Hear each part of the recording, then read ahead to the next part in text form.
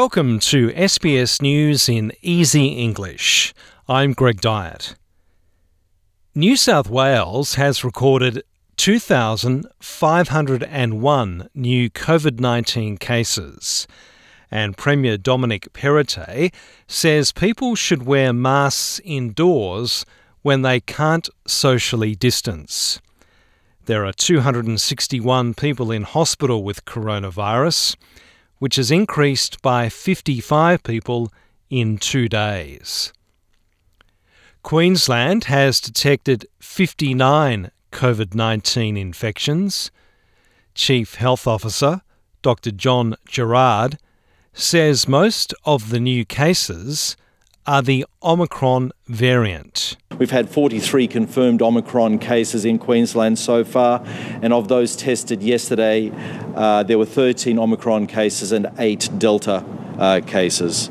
A lockdown in the remote Northern Territory town of Tennant Creek is being extended for at least another 48 hours. The Territory has detected 3 new cases.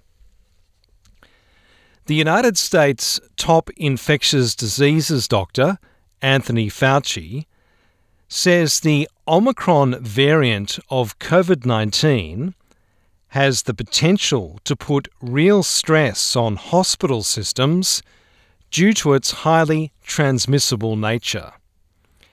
It comes as the US, along with many countries around the world, are ramping up their booster vaccination programs in response to a surge in infections.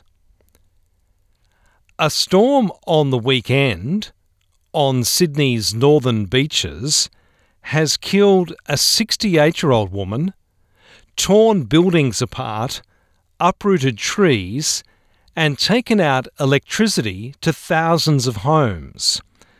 The storm, which was described as a mini cyclone, caused destruction across suburbs from Mona Vale to Forestville.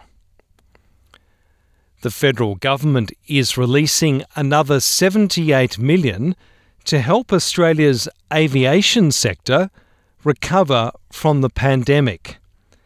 The Deputy Prime Minister, Barnaby Joyce, has revealed an aviation recovery plan to rebuild its workforce and promote a reliable aviation sector. The Australian Airports Association says the funding increase, especially for regional airports, is necessary. United Nations Secretary-General Antonio Guterres has arrived in Lebanon for a high-profile visit to the crisis-stricken country. The economic collapse in Lebanon has been described as one of the worst in the world in over 150 years, where inflation and prices of goods have skyrocketed.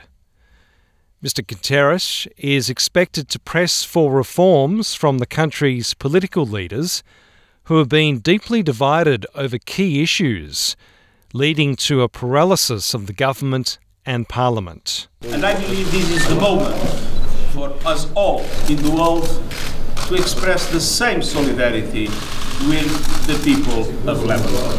So if there is a word to characterize my visit, that word is solidarity. Chinese tennis star Peng Shuai says she never accused anyone of sexually assaulting her, and that a social media post she made early last month has been misunderstood. I'm Greg Dyett, and this is SBS News in Easy English.